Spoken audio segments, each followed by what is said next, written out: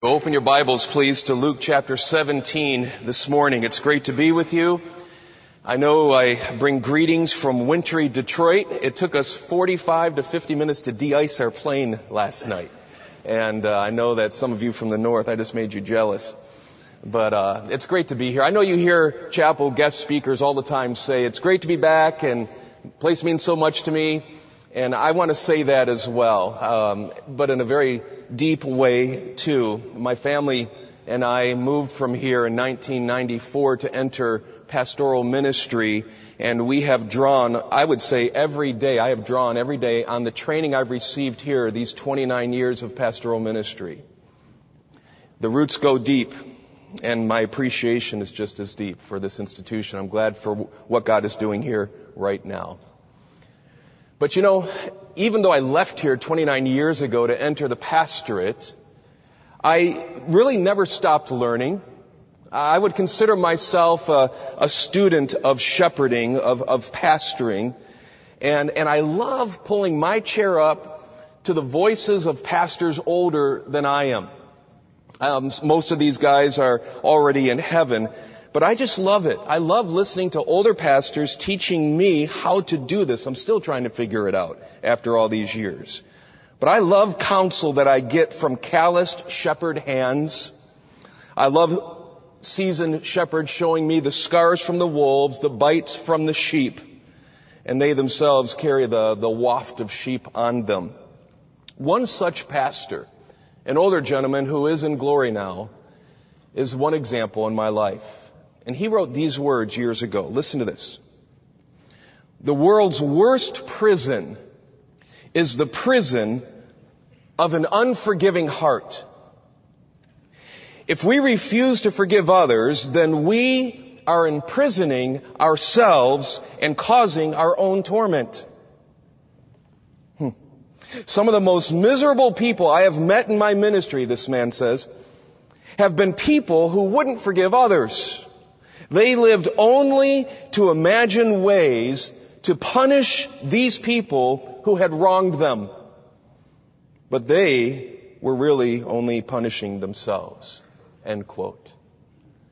You know, I read that and it gripped me years ago. And I was determined as a pastor that I must understand this whole idea of forgiveness. I'm listening as these voices from the past speak to me. I've read a lot of books on forgiveness that have been helpful. Jay Adams' book was good, From Forgiven to Forgiving. John MacArthur's book, The Freedom and Power of Forgiveness, stands on the shoulders of the Adams book. And then Chris Braun's book, Unpacking Forgiveness, stands on both of their shoulders. These are helpful texts, but I need to go to Scripture to find out a full theology of what it means to be forgiven and to forgive. Now, the big text on forgiveness, the main one in my opinion, is Matthew chapter 18 verses 21 to 35. That's your primary text. That's the story of the unworthy servant forgiven an unpayable debt. It's a story told to Peter and other disciples who struggle to forgive. But we also see anytime the Lord teaches His prayer to His disciples, the Lord, we call it the Lord's Prayer, it's more accurately the disciples' prayer, He always emphasizes forgiveness, showing His priority of it. If you want a case study on forgiveness, you read the book of Philemon. If you want to see the undergirding of the theology of forgiveness, you listen to Paul. In Romans chapter 12, he talks about how to return good for evil and how not to be overcome by evil. And then in Ephesians 4:32 and Colossians 3:13, he says, forgive as you've been forgiven. It's that undergirding theology and this topic of forgiveness. It's so important. But there's one more main text in my mind, and it's the one your Bible is open to this morning. Luke chapter 17, verses 1 through 10. Because it's here, words spoken to His disciples, that we find a short passage, shorter than Matthew 18, definitely, an often forgotten passage on the topic of forgiveness.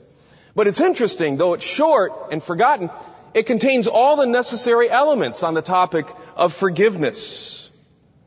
And He's teaching us in this text that disciples forgive. And I think it's timely for us to spend a few moments this morning in chapel to talk about forgiveness and to get right after it. Why? Because there's a lot of bad stuff out there on forgiveness, even in conservative Christian circles. We're told that we have to forgive ourselves. I'm like, where is that in Scripture? Some people even advance the idea that we need to forgive God, which I would call heresy, and where is that in Scripture? We have people tell us that we don't have to forgive, we don't have to be concerned with this. Other Christians might say, well, it's just the heart that matters. We just need to forgive on the heart level and not go face to face with people. Some people say, well, you just need to man up as a Christian and don't be so touchy. Others say you just need to apologize, say you're sorry.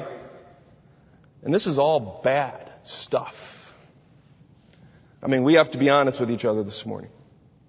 When's the last time that you or I have said to someone these words, I have sinned against you, will you forgive me? When's the last time those nouns and verbs came across your lips? Well, here in Luke chapter 17, Jesus is talking to his disciples. And I want to suggest this to you in the next couple of minutes.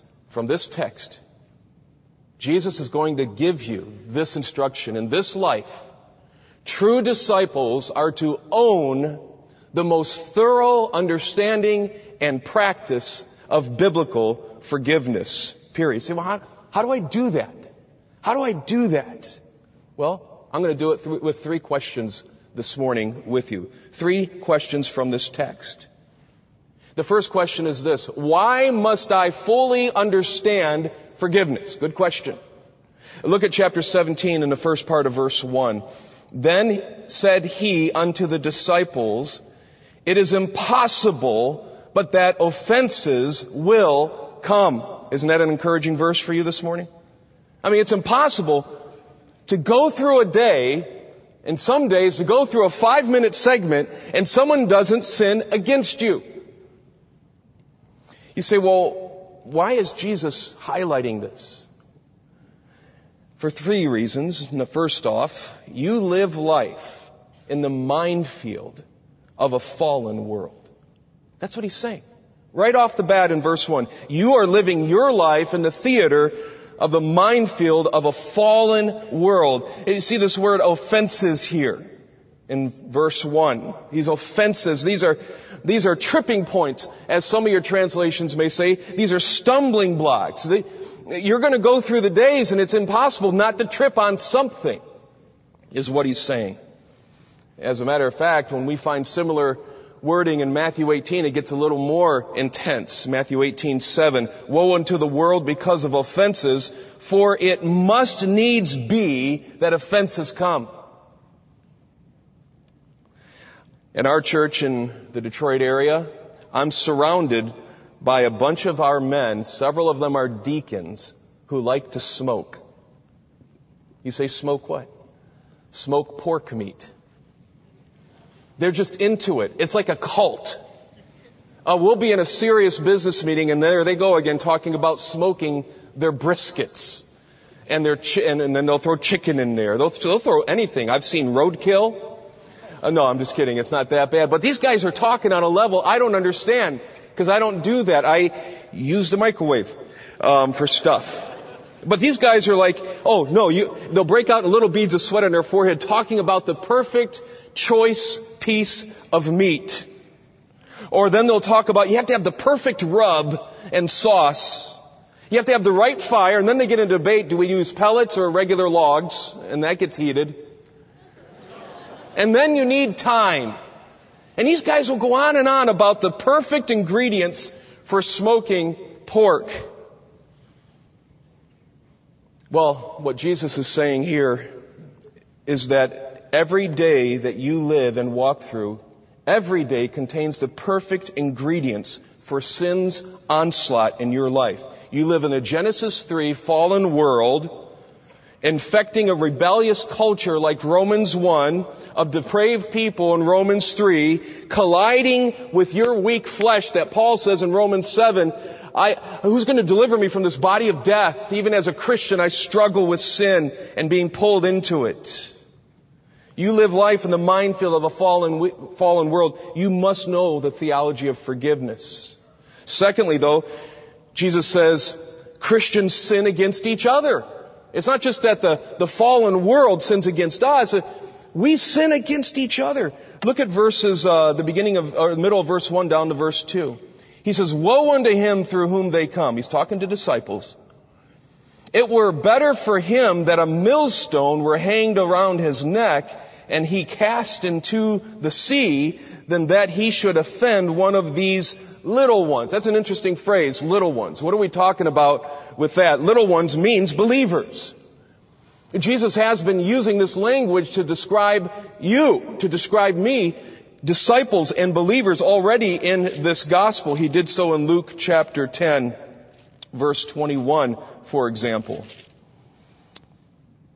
In that hour, Jesus rejoiced in spirit and said, I thank thee, O Father, Lord of heaven and earth, that thou hast hid these things from the wise and prudent and hast revealed them unto me, or unto babes, even so, fathers, for so it seemed good in thy sight. He says, these are little ones. The people that are mine, the redeemed, the disciples that are mine, Father, you've given to me are babies. They're little ones. He'll refer to them as little sheep as well.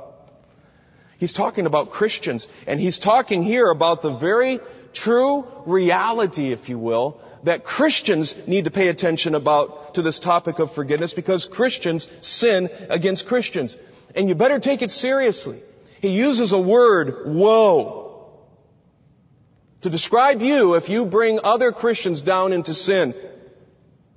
What does it mean to be woe? It means to be in a place that you don't want to be. It means you are not in an enviable position. Jesus had used, back in chapter 11, the same word dealing with the Pharisees. The commentator Garland is right, I think, when he says there's no such thing as a Christian utopia of no testing, of no temptation. There's no perfect church. There's no perfect Christian campus. There's no perfect small group. There's no perfect circle of friends. There's no perfect parachurch ministry. There's no perfect setting with other Christians, but that you're going to have these collisions. Christians sin against Christians. Paul said in Romans 14:13, let us not therefore judge one another anymore, but judge this rather, that no man put a stumbling block or an occasion to fall in his brother's way. You and I can pull each other down by effectively discipling people in our lives of how to live a God-independent life. We can pull others down into sin by modeling bitterness or just modeling how we create distance from those who sin against us. We're hitched closely as the body of Christ. We pull each other down. So why do I have to own a knowledge of forgiveness? I live in a fallen world. Christians sin against Christians. But then thirdly, God's seriousness couldn't be any stronger than it is in this text. Look at chapter 17, verse 2. It were better for him that a millstone were hanged about his neck and he cast into the sea than that he should offend one of these little ones. Take heed to yourselves. He's saying, you better figure this out as disciples. This whole thing of forgiveness. This whole thing of understanding that you can bring someone else, another brother, another disciple into sin. And he uses this picture of a millstone. And you had two types of millstones back then. You had a millstone that you could grind by hand to grind grain and such. But then you had the big millstones that had to be moved by a donkey or a beast of burden. And he's referring to this bigger one. He says, if you're the reason another disciple, another one of my little ones, goes off into sin, it would take a lot of men to pick you up with a millstone, take you out into the raging sea, and to drop you. You say, that's kind of graphic. It's kind of extreme, isn't it? That's the point. Can you imagine a more horrendous ending? Jesus takes sin against his children seriously. And so he says in verse 3, take heed. In other words, be on your guard. Hold your mind on this. In other words, get the theology down that I'm giving to you right now. You need to get ready to be ready to ask forgiveness, and to grant forgiveness. By the way, Christ had already taught on forgiveness. You'll remember that back in chapter 11 of Luke when his disciples said, teach us to pray. And in that prayer, he taught the importance of forgiveness. You say, okay, I'm sold on why I must fully understand forgiveness. I'm living in a fallen world. Christians sin against Christians, and God takes this seriously. Second question, how must I forgive? How must I forgive? This is what I love about Jesus. He just kind of lays it out there. He never speaks in the abstract. He speaks with concrete clarity to his disciples here in his word. He doesn't say, figure it out. You're left up to your best hunches as to how to forgive. No, he gives it here. And I think the way to understand how to forgive is you just understand three words. First of all, the first word is occasion. Occasion. Look at the second half of verse 3. Here's how this starts out. If thy brother trespass against thee, rebuke him. Rebuke him. Now, you say, what do you mean by this? By occasion, I mean, what starts the whole thing? What starts this process of forgiveness? And the answer is clear. If your brother sins against you. You got that word, right? It wasn't your preference. He didn't or she didn't do something against one of your personal preferences. He or she didn't assault your convenience. That's not listed here. It's a sin against you. If you feel that you need to go to a brother or sister and start this whole thing of forgiveness, you better have a chapter and verse directing your steps towards them, not your personal likes. Now, there is one alternative to going to another brother or sister who has wronged you. You can either confront it, or you can cover it in love and close the book. And you have several verses that give you that option. 1 Peter 4:8, have fervent love or fervent charity among yourselves, for charity shall cover the multitude of sins. Proverbs 10 verse 12, hatred stirreth up strifes, but love covers all sins. Proverbs 17:9, he that covereth a transgression seeketh love. In Proverbs 19:11, a man's discretion makes him slow to anger, and it's his glory to overlook a transgression. The occasion is this. Someone has sinned against you. You can either move forward in approaching them, or you can cover it in love. As long as it's not a sin that's harmful to them, or a sin that has created seemingly permanent space between you and them. The second word you need to have in mind is the word transaction. Transaction. This is what steers the whole process, and you see it again in verse 3. If thy brother trespass against thee, rebuke him, and if he repent, forgive him. I never played tennis on a team or for a school or anything. I was more of a contact sport kind of guy. My soccer team used to look for tennis players to beat up. No, just kidding. It wasn't like that. But I never played, so I'm going to use it as an illustration, and that's as dangerous. But I've watched it before, and only one person plays the ball at a time. There's a serve, then there is a volley back, and then a volley, and then a volley, and there go the hours. You kind of have several volleys here. Volley number 1 is the rebuke. If he sins against you, rebuke him. Go to him to warn him. Go to censor, if you will, but not with beads of sweat on your forehead, veins out of your neck, but you must do so with the Holy Spirit's fruit governing your words. Letting Galatians 6:1 set the tone, considering yourself, lest you also be tempted. That's volley 1, rebuke. Back over the net is volley 2, that's repent. He repents, it says here in verse 3. If he repents, see, what does that mean? It just means naming the sin and owning it. You say, you've sinned against me, and they say, yes, I did. I own that. I don't pass that off on you or anyone else or the Mexican restaurant I ate at earlier today. It's no one else's fault but mine. There's a repentance. And then there's a volley number 3, and it goes back over the net. It says, forgive him. Rebuke, repent, and forgive. Just say, okay, you know what? You asked me to forgive you, I forgive you, and I promise I'm not going to bring it up to you. I'm not going to dwell on it in my own mind, and I'm not going to talk to other people about it. That's it. It's a transaction. Proverbs 17:9 says, he that repeateth a matter separateth very friends. And I would even say, if you bring up a matter that you say you've forgiven, you are the new offender. You are the new offender. But there's a third word you need to understand, and it's the word inclination. Inclination.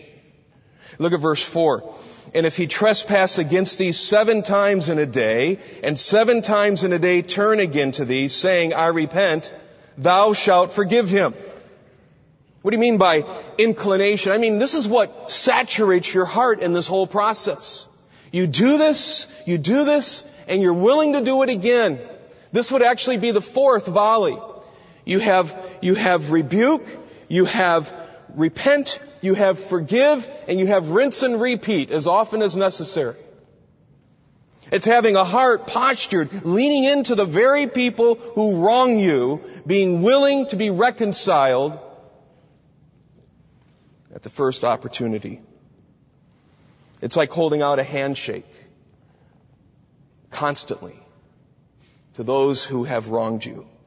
It's a legitimate offer. It's the posture of a heart, but they must reach out. You can't start this whole process of forgiveness, this transaction, if you will, on a whim. You can't steer it wherever you want. You can't saturate it with your personal vendetta. Can you hear the crickets? These 3 words, occasion, transaction, and inclination, leave you feeling vulnerable, don't they? The air's kind of tense. There's a dissatisfaction sometimes by your own definition of justice. And you feel helpless to obey. Is that right? Nope, because there's one more question and we're finished. How am I able to forgive this way?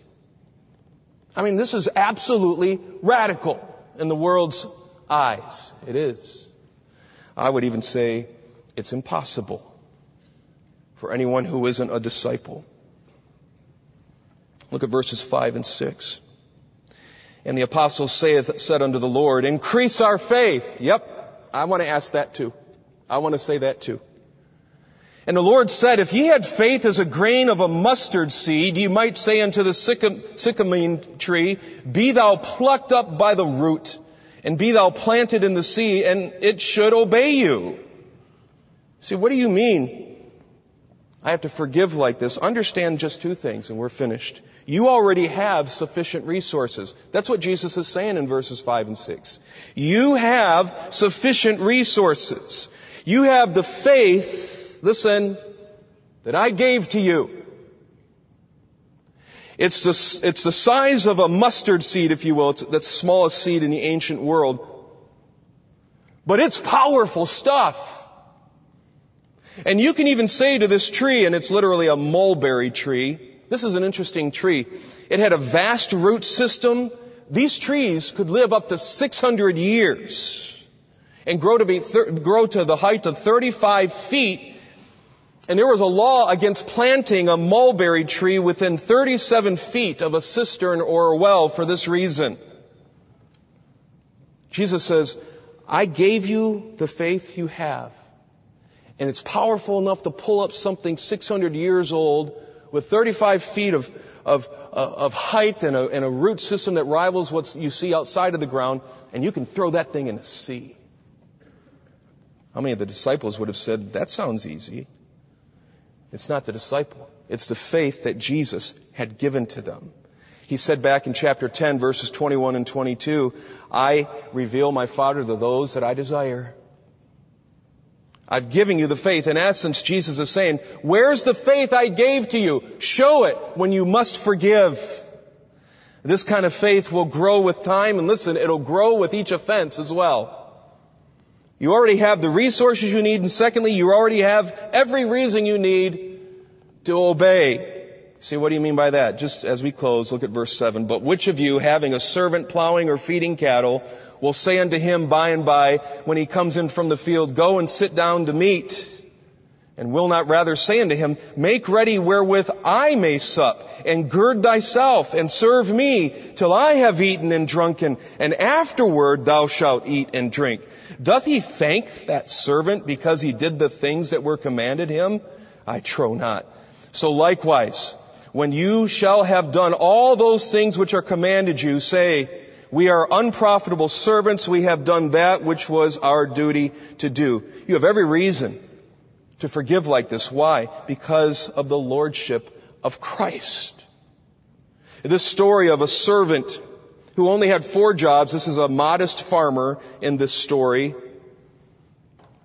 The employer said, hey, take care of me before you take care of yourself. And then when you take care of me, do you want me to pat you on the back and say, great job? That's what you're supposed to do. This is a direct reference to the lordship of Christ. You have listen to this, forgiving obediently is not impressive, but rather expected and natural under the lordship of the one, listen, who has forgiven you. That's what he's saying. Forgive as you've been forgiven, Ephesians 4:32. Forgiving like this is an act of worship and love. Well, we are forgiven. And as the forgiven, we are given grace, our faith, and we are given identity. We're under the lordship of Jesus. And that's what enables you. That's what frees you to forgive others. So we end where we started in this life. True disciples are to own the most thorough understanding and practice of biblical forgiveness. There's a couple yeah buts in your mind right now. Someone says, well, is the transaction distinct from trust? Yes, and Scripture will talk about that, particularly 2 Corinthians. What if the offender won't repent? Or where does church discipline fit in? They're going to cover that in Matthew 18. What about offenses involving unbelievers? There's much about that, including Romans chapter 12. Someone will say, well, am I defined by the sin that others have committed against me, whether the transaction occurs or not? No, your identity is, as Jim Berg says, what God says about you. There are other questions on forgiveness that other texts will complete this text with. But don't let these be your reason for refusing to obey the clear point of this text.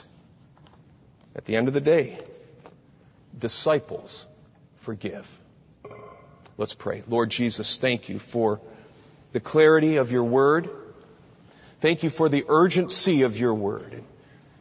Thank you, Lord, for the clarity and the weight and the freedom that brings this obedience.